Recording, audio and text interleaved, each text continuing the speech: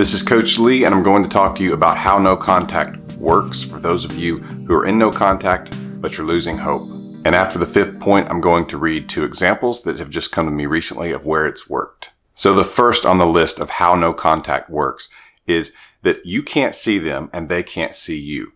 And when you can't see someone, especially if this person was regularly involved in your life and you two shared intimacy and you had good memories with this person, then you experience something that I've started calling substitute recall.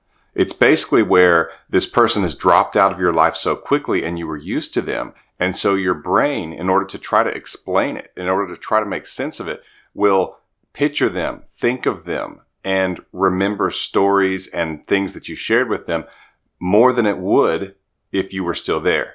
And the reason for that is because it doesn't make sense that this person was there and then gone. And so it's like a coping mechanism. And yet it actually can work in reverse if you stay in no contact. But that's part of what they experience when they get out of the relief stage. And I will link in the description below to my video, Stages Your Ex Goes Through During No Contact. But after the relief stage is when this really starts to hit them and they start to experience this substitute recall where they're thinking of you more often. And so no contact actually helps your ex to think of you. If you are constantly there and you're constantly in contact, there's no need for them to think of you because you are right there. If anything, they imagine you not being there because that's what they think they want. And so you're standing in their way. And that's what it feels like. But if you're not standing in their way, there's nothing to make them wish they were even further away. And so they don't go as far away. And that's where they can go into this state where they're recreating you because you've disappeared. And it's really interesting. And I've talked to a lot of people who've gone through it, and it makes no contact work even better. Number 2, you staying in no contact demonstrates strength. And you can do this. Demonstrate how strong you are. It's attractive. This kind of strength is always attractive. And not only does it show them that you can live without them, that you can thrive without them, that you believe in yourself, that you can thrive without them, that you can live your best life without them. But it also gives evidence that they could lose you. And this is sometimes a point of contention because people will say, why do they care if they lose me? They broke up with me. It doesn't matter to them, clearly. But they didn't lose you. When they broke up with you, they were in control. When you're in control, you're not the one losing. To lose something, it has to be out of your control. And so they have to actually see you stay away and that you are strong enough to stay away. And what that tells them is that if they wanted you back, there's a strong possibility that they couldn't get you back. And that's where they can start to feel that loss. And that's what can often feel so hopeless in someone in your situation is that loss because you have no control over the situation. And so we want your ex to feel a little bit of hopelessness, or at least to wonder, is it hopeless? You see, that's where their brain can start to be preoccupied with you, with what's going on. Could they get you back? Was the breakup the right decision? And it introduces doubt. It's a powerful, beautiful thing, and you need to stick with this. Number 3 of how no contact works. It prevents attraction from falling further. Because if they broke up with you, attraction, some form of it had fallen. Usually it's emotional attraction. Sometimes physical attraction can fall. Kind of depends on the situation. But if you stay away, it prevents attraction from falling further. Because whatever the situation, the state that you are in is not as attractive to them as it once was. And there's all kinds of reasons why that could be the case. But in this state that you're in, if you're around them a lot, you're actually just further pushing attraction down. And you're making it to where, as I mentioned in the previous point, to where you stand in their way of getting what they think they want. And that makes you far less attractive because what they want is on the other side of you. What they want is the opposite of you. And you don't want that to be a situation. So stay out of this. Leave them to rectify the situation in their mind and have to figure this out.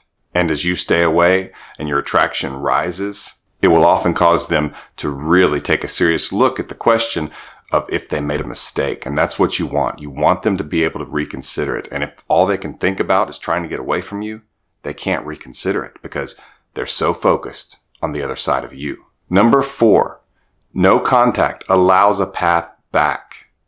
And that's what's difficult to get people to understand, is that when you're in contact with them, when you're around them, when you're making this difficult on them, when you're complaining, when you're expressing your pain, showing your hurt, it actually makes it more difficult for them to come back. And the reason for this is that even if they start thinking about it and have some positives and think that maybe they'll give it another try, you have now placed a hurdle in the way. And that is that they think, well, if we do get back together, what if it doesn't work out again? Because they're not 100% sure either way. But if they think that they're losing you and they're feeling this doubt and they miss you, they remember experiences you two went through, they're willing to make a decision to move forward with you and come back to you and try this again. If they get to that point, the negative that could stop them from doing it is that they think, if it doesn't work out and I have to break up with them again, I have to go through all that drama again, all that difficulty, them begging, them constantly just asking me about it and staying when I don't want them to be there. And they think it will just be so difficult if I have to do this again. You don't want them to think that. You're showing them that if they do break up with you, that you can stay away, that you can give them the breakup. And so they feel like there's less risk, which is very important. You don't want to put additional hurdles, because a lot of times they're confused, they're struggling with the situation, and they're thinking that they want to try this again. But if there are enough negatives, it will at least delay them and they can talk themselves out of it or allow friends to talk them out of it. And so you don't want them to feel there's risk and potential difficulty to coming back. And by staying in no contact, you are showing them that there's not. Number 5 in the list of how no contact works, it applies pressure in the right direction. So when you stay in contact and you bug them, you pester them, you plead, you won't leave them alone, you're actually putting pressure that's making them go the other way. You're pushing. And so they are getting further away from you, trying basically to escape you to this life that they think that they want. But when you go into no contact, there's no need for them to go the other direction. And since it appears you are going the other direction, they feel safe. They feel that there's no problems with them moving a little closer in your direction, even if that is that they start toying with the idea that they want to be friends. And this happens a lot when this is going on. They will reach out, hey, can we just be friends? Because they're feeling that distance and they're not wanting so much distance from you because you're not pushing them away. Now, as you hopefully know from watching my videos, I don't suggest that you become friends with them or that you take this lowball offer of friendship. That will not help you get your ex back. But that's another video, and I do have videos on that. But it applies pressure from the other side towards you. It's more of a pull, actually. That's where we get attraction, is that attraction is a pulling force because you're not actually on the other side of them pushing, and you're not pushing them away. And so that's how no contact can be very powerful, is that it keeps them from getting too far away so that they don't have to make up as much ground to get to the point where they want to get back into your life. They want you back in their life.